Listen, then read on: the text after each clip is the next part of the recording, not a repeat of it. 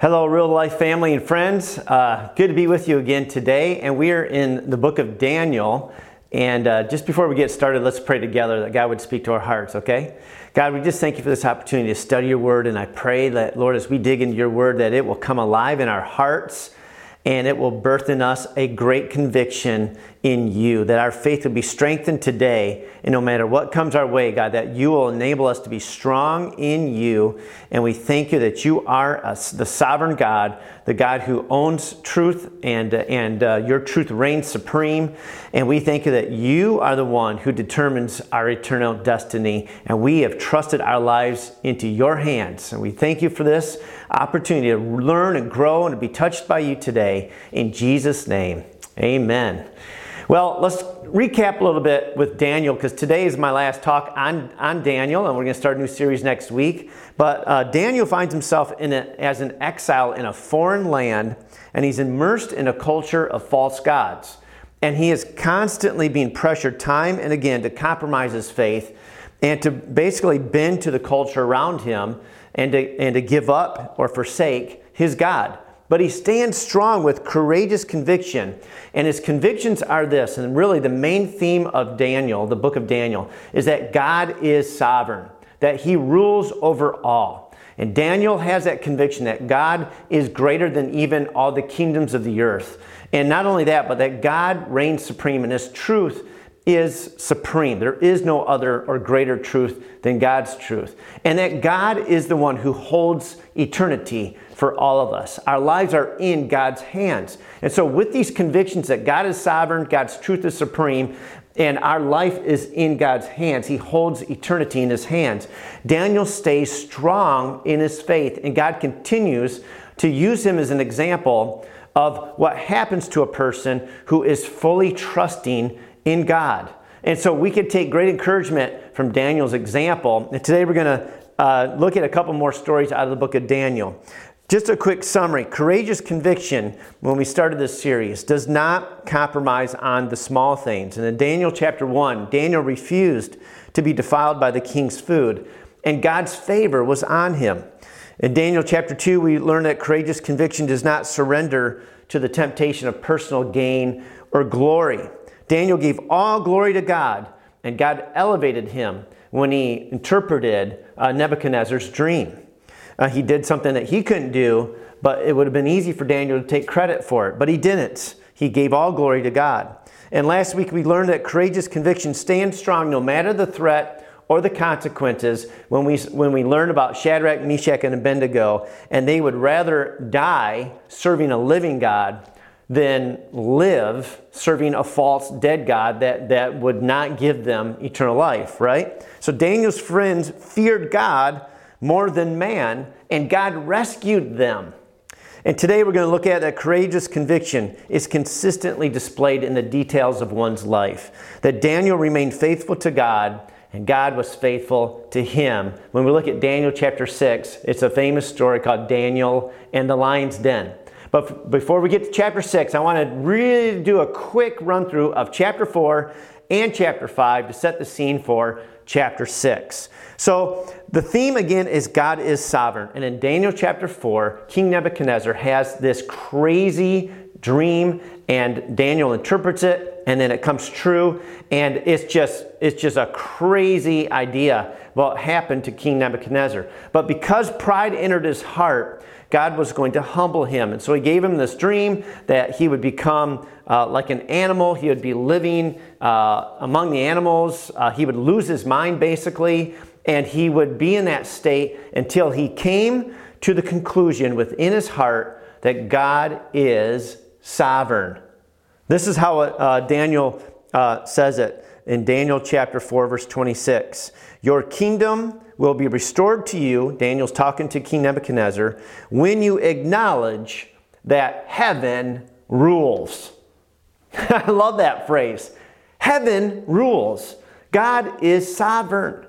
And so God was teaching the greatest man, of power at that time, the king of the Babylonian Empire, to humble himself that King Nebuchadnezzar, you are not sovereign. You are not all-powerful. I have placed you in this position, but I am the living God. And you need to acknowledge that God is sovereign. That was the lesson that God was teaching King Nebuchadnezzar. And it happened. He lost his kingdom. He went crazy. And then he came to that conclusion. In Daniel chapter 4:37, this is what he said. Now I, Nebuchadnezzar, praise and exalt and glorify the King of heaven, because everything he does is right, and all his ways are just. That's a great conviction that we ought to have too. Everything God does is right, and all his ways are just. And those who walk in pride, he is able to humble. And God will humble those who have pride, right? So that's Daniel chapter 4. Now, Daniel chapter 5 is another really crazy story. King Nebuchadnezzar is gone, passed away, and his son Belshazzar, King Belshazzar, is now taking over. And he is having this big banquet, and he's proud. He's flaunting, his wealth and his power, and he invites 1,000 people over for a big party, all the big wigs, all the people of importance. And he is so arrogant that he takes the goblets and the vessels that King Nebuchadnezzar took out of the temple of God when he destroyed Jerusalem and the temple. And he brings them out of the king's treasury in the storehouse, and he uses them for his party. He desecrates, basically, the holiness of God's utensils that were used by the priests. And he's casually getting drunk and drinking out of these goblets. And God shows up in the middle of the party. A hand appears and begins to write words on the side of a wall. Nobody understands this language, and so they eventually get Daniel to come over to interpret, because they knew that he had the Spirit of God in him. And so Daniel begins to say this in chapter 5, verses 20 to 24. He's talking about the story of Belshazzar's dad. And he's talking to him. He says, when his heart became arrogant and hardened with pride, he was deposed from his royal throne and stripped of his glory. This is verse 20 to 24.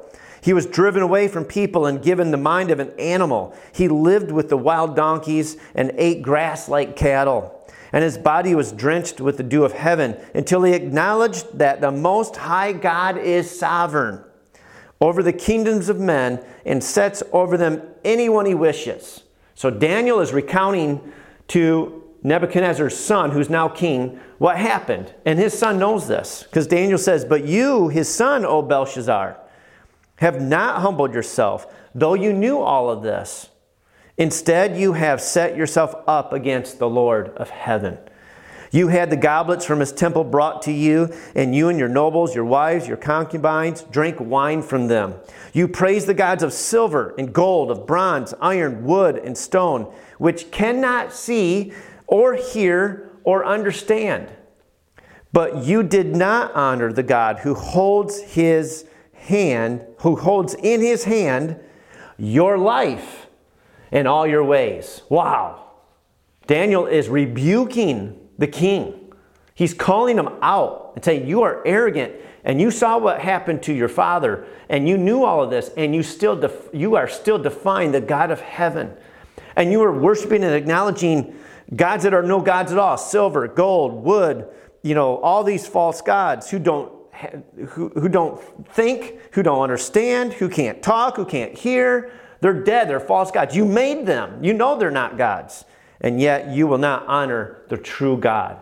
And so then Daniel interprets what the words say on the wall. And to summarize it, basically God says to him, your time is up. It's over. And that night, King Belshazzar's life was taken. And the kingdom of Babylon fell. And a new kingdom arose, a new empire under Darius. It became known as the Medo-Persia Empire. And this is in 539 BC. Now, Daniel chapter 6 begins. There's a new king, there's a new kingdom, but listen to this, the same sovereign God. The same sovereign God.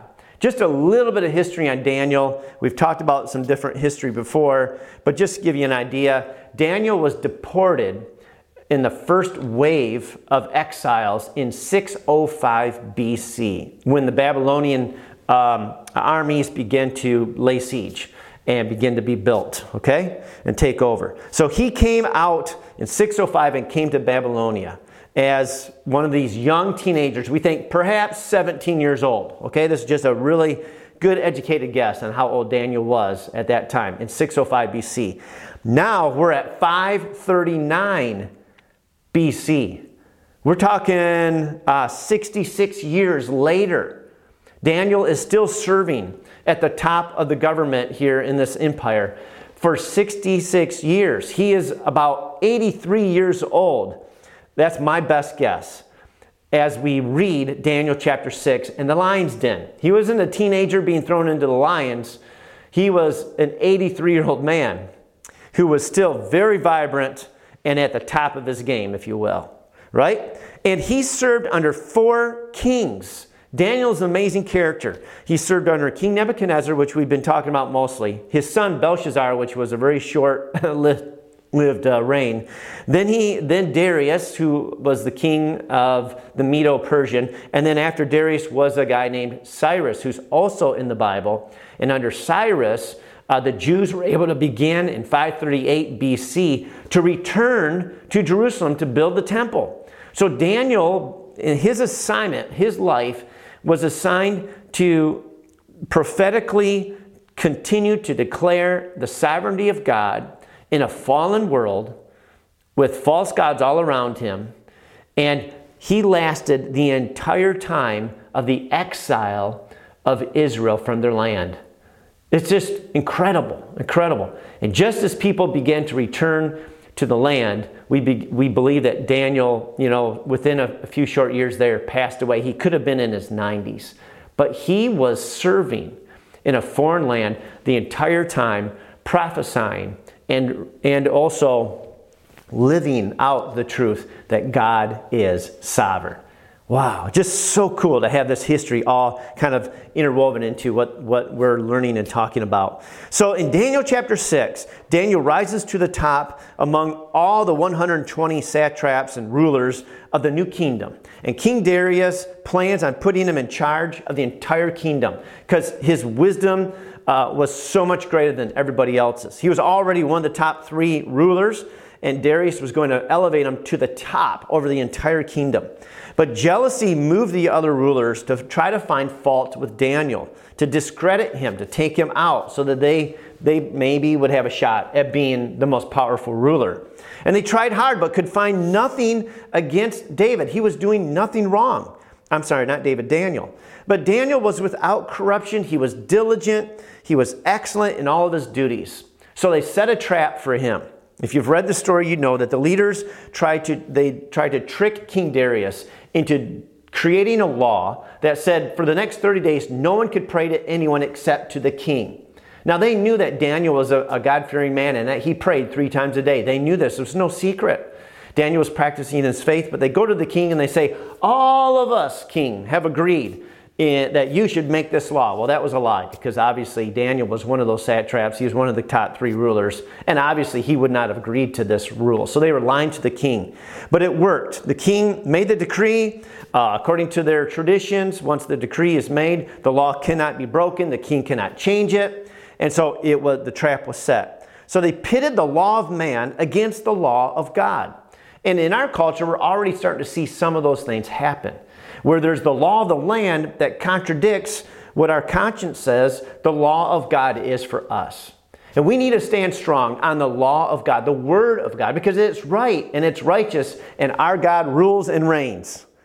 It's a good example of how to stay strong in faith, in your convictions in God. And so what happens is, they basically spy on Daniel. Daniel does what he's always done. The Bible says here in Daniel chapter 6, verse 10 and 11, now when Daniel learned that the decree had been published, he heard about it, he knew about it, he went home to his upstairs room where the windows opened toward Jerusalem. It's not in secret. 3 times a day, he got down on his knees and prayed, giving thanks to his God, just as he had done before. This is what conviction is all about. Our convictions are in our daily routine. We live this. We don't just pull our convictions out of a closet, in certain moments of tension or conflict or crisis. No. Our convictions are oozing out of us all the time. They affect our daily life, our daily routines, our daily attitudes, our daily choices, our daily morality. We live it because that's who we are, right? And that's who Daniel was. And he didn't change anything. He wasn't going to change his faith according to a false culture pressure to bow. So it says, then these men went as a group and they found Daniel, they're spying on him, and they found him doing what he always does, praying and asking God for help. Praying and asking God for help. So they go to the king, they tell the king, they accuse Daniel of breaking the law, which he did, and they demand that he be thrown in the lion's den, which is what the decree said. If anyone prays to any other god or any other person other than King Darius, they'd be thrown into the lion's den, which really was the death penalty. There was no question about it. This was certain death. It's just an extravagant way to do it. And so Daniel 6:16, the king is, he likes Daniel. He's going to elevate Daniel to the top of his kingdom. He's brokenhearted and he's desperate for a while, trying to figure out a loophole or a way to set Daniel free, but he can't figure it out. He can't do it. And so the pressure of the law and the people, he has to agree. And as he is making that decree that Daniel needs to go into the lion's den, he says this. He's actually praying. He's actually praying and breaking his own law. I don't know. It's kind of funny to me. Nobody noticed it, I guess, at the time. But he said this, may your God, whom you serve continually, rescue you. And he's pleading. And he's basically praying to Daniel's God, may your God save you. And so Daniel is tossed in the lion's den. As you know the story, and in Daniel chapter 6, verse 21 to 23, the king can't sleep that night. He's worried. He's hoping that Daniel survives. And at the very first dawn of the next morning, the king rushes to the lion's den, has his guards remove the stone, and he yells down into the lion's den, and he says, Daniel, has your God saved you? Has your God saved you? Are you still alive? Basically. And Daniel answered, O king, live forever. You hear the voice of Daniel. My God sent his angel, and he shut the mouths of the lions. They have not hurt me, because I was found innocent in his sight. And when Daniel was lifted from the den, no wound was found on him, because he had trusted in his God. Because he trusted in his God. This is the theme here of this story, that those who trust in God, God will save. There is salvation in those who trust in God. And of course, the king was super excited, but he was also kind of mad. And he threw all of those who had accused Daniel and trapped him in this, and their families, into the lion's den, and they were immediately destroyed or killed before they even landed into the pit. The lions must have jumped up in midair, and it says they crushed all their bones. Whoa! So we know that this was a miracle from God. That the angel of God, maybe it was Jesus himself, just said, nope, closed the mouths of the lions and held those mouths closed and said, you will not touch him because he's under my care, under my protection. Man, that's so awesome. That God is with us. God can do anything. Just like we saw him show up in the fire with Shadrach, Meshach, and Abednego. And now he shows up in the lion's den with Daniel. And he protects. His angels guard us and protect us. And our trust is in God. Why? Because he is sovereign and his truth is supreme. And he holds in his hand our life, our eternity. Wow. He's the one that has the final say over you and your life, no matter where you are or where you go. When you are trusting in him and following him, he's with you. That's so exciting.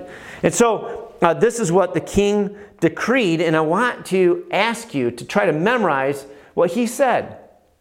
In Daniel chapter 6, verse 26 and 27, I issue a decree that in every part of my kingdom, people must fear and reverence the God of Daniel. And here's the part I want you to memorize. For he is the living God, and he endures forever. His kingdom will not be destroyed. His dominion will never end. He rescues and he saves. He performs signs and wonders in the heavens and on the earth. New king, new kingdom, same sovereign God. Wow. This is the God who saves. This is the God who rescues. This is the God whose dominion lasts forever. Right? This is the living God.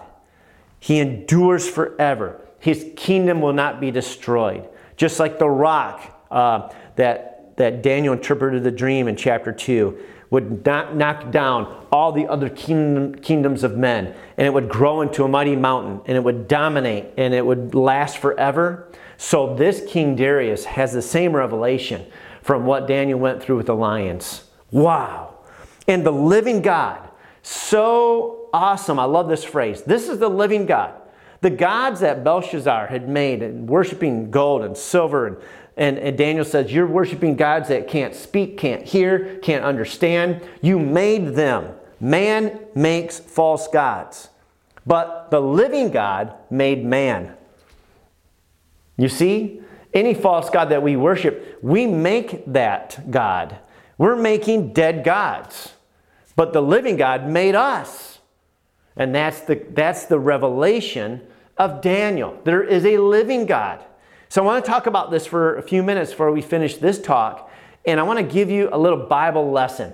How to read and study the Bible. I'm going to use this story as an example. So when you're reading and studying the Bible, this opened up my eyes more than anything else I've ever done in understanding God's Word. It's this. Look for Jesus. Look for Jesus. Even if you're reading in the Old Testament, look for Jesus. So I want to use this story as an example to look for Jesus. Because all the scriptures are pointing to Jesus. Jesus, the Bible says in John that the Word of God dwelt among us. And we beheld His glory. The Word of God. Jesus is the Word of God. He actually is the Word. In John 5, verse 39, he's talking to his listener. He says, you guys, you diligently study the Scriptures because you think that by them, by the Scriptures, you possess eternal life. But then he says this, but these are the Scriptures that testify about me. All of these stories, all these Scriptures, they're actually talking about me, but you refuse to come to me to have life.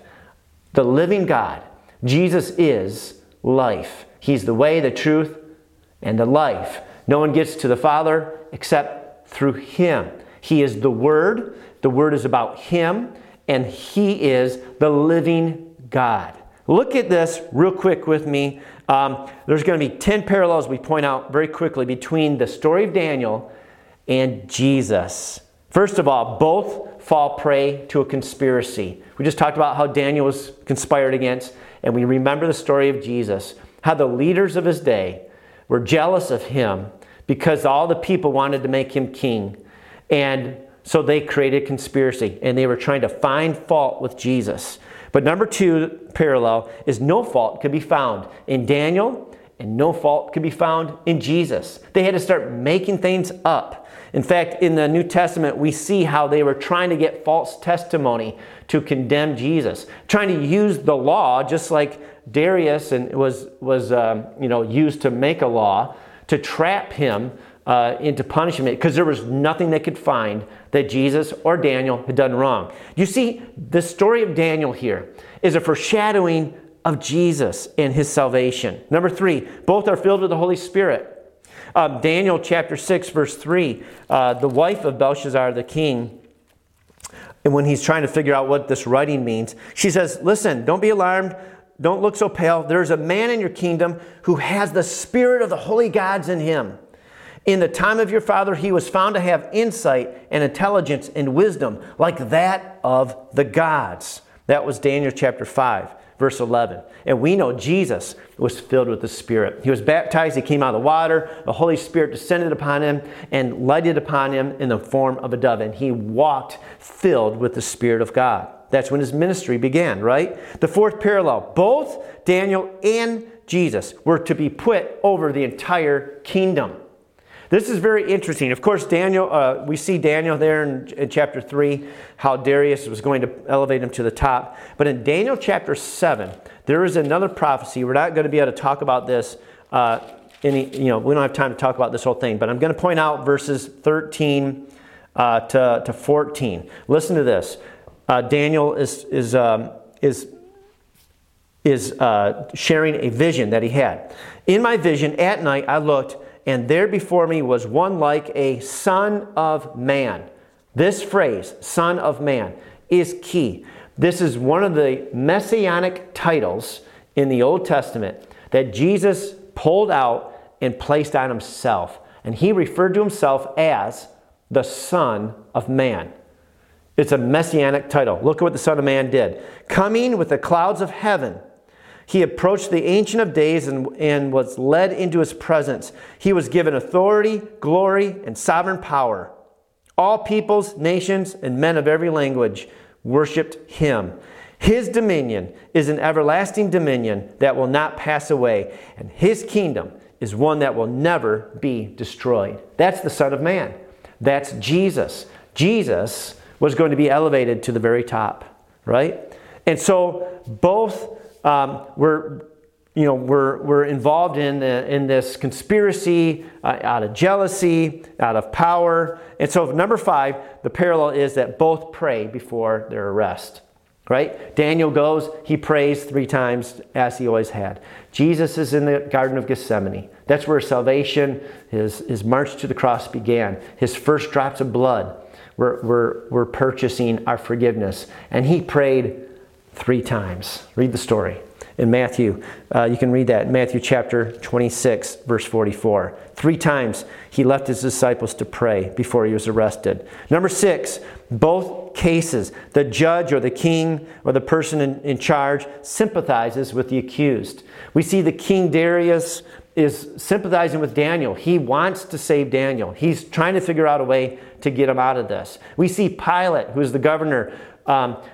His wife comes to Pilate, says, don't have anything to do with this man. I had a nightmare last night. This man is innocent. Don't touch him. Do not be a part of this, right? And so Pilate is trying to get the crowd to choose Barabbas instead of Jesus. Number 6 parallel is that while the judge sympathizes with both of them, the parallel number 7 is that neither one of them are able to get the accused off. And so King Darius fails, right, to find a loophole, and Pilate fails to influence the people, and he actually washes his hands as if that takes the guilt away from him. Number 8, both are sentenced to death and are executed. So Daniel is tossed into the lion's den. That's the execution moment. And Jesus is put up on a cross and is crucified. And number 9, the den and the tomb, both, are closed with a stone and sealed with a ring.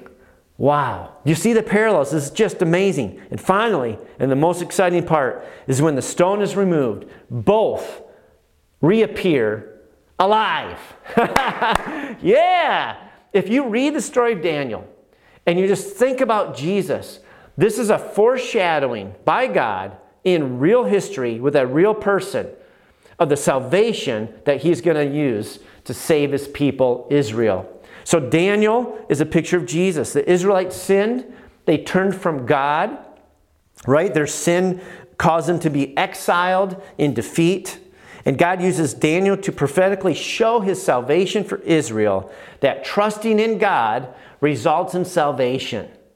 Let me say that again. Trusting in God results in salvation. And then Jesus comes. We have all sinned. We have all fallen from God. We are all exiled from God's presence in our sin. We are all alienated by our sin. And Jesus is the plan of God's salvation for us. Everyone who trusts in Jesus will be saved. Jesus is the one who came to save us and deliver us and to fulfill God's salvation on our behalf. Just as death could not hold Jesus, the gospel says that death will not be victorious over anyone who trusts in Him. Hallelujah! I hope you're seeing what I'm seeing. And whenever you read and study the Bible, look for Jesus. What a picture. What a picture that we're seeing here. Jesus said, I am the resurrection and the life. He who believes in me will live, even though he dies. And whoever lives and believes in me will never die. You will be raised out of the tomb. You'll be raised out of the lion's den. You will be rescued. You will be saved. Why? Because He is the living God. Remember the testimony of King Darius? This is the living God. This is the God who's actually alive. And He saves. And He rescues. And this is the proclamation of the gospel through Jesus Christ. He has come. Death could not hold Him. Death could not win over Him. And for all who place their trust in Jesus, death cannot win or be victorious over us. Paul says this in 1 Corinthians 15, 54 to 57. Death has been swallowed up in victory. Where, O death, is your victory? Where, O death, is your sting? The sting of death is sin. The power of sin is the law. But thanks be to God. He gives us the victory through our Lord Jesus Christ. So you are in good hands if you are in the hands of God. Remember, God has in His hand your life and all your ways. Trust in Him and you will be saved. Today, wherever you are in your journey with God, I want you to walk away from this video knowing that you are secure in the hands of God. The Bible says everyone who calls on the name of the Lord will be saved. Everyone who trusts in Jesus will be saved. And let's do that together right now. If you're ready to trust in Jesus, make Him the Lord of your life, recognize that heaven rules. Recognize that He is the living God. Recognize that you need to trust your entire life into His hands. Then pray this prayer with me. Jesus, thank you that you are the living God. Today, I trust my life into your hands. Thank you for rescuing me today, for saving me today. And I have confidence and conviction in the fact that you overcame death and that all who trust in you will also overcome death as you proclaimed. And I have eternity in heaven with you forever. Thank you for loving me, forgiving me, paying for my debt, setting me free, rescuing me, and delivering me from sin and death. I'm all yours. In your name I pray. In Jesus' name, amen. Amen. Well, I hope you've enjoyed this study on Daniel. I know there's a lot more that we didn't do, but just remember this. He who trusts in God will be saved, right? No matter what you're going through, no matter what pressures are coming against you, no matter what changes happen in our nation or in our world, be strong in the Lord and in the strength that He gives us. Let's stand strong in our convictions that God is sovereign, His truth is supreme, and He holds eternity in His hands. We can trust in Him because He loves us. God bless you. Let me pray a blessing over you now. And now may the Lord bless you and keep you. The Lord make His face shine upon you and be gracious to you. And the Lord lift up His countenance upon you and give you peace in His name. Amen. God bless you.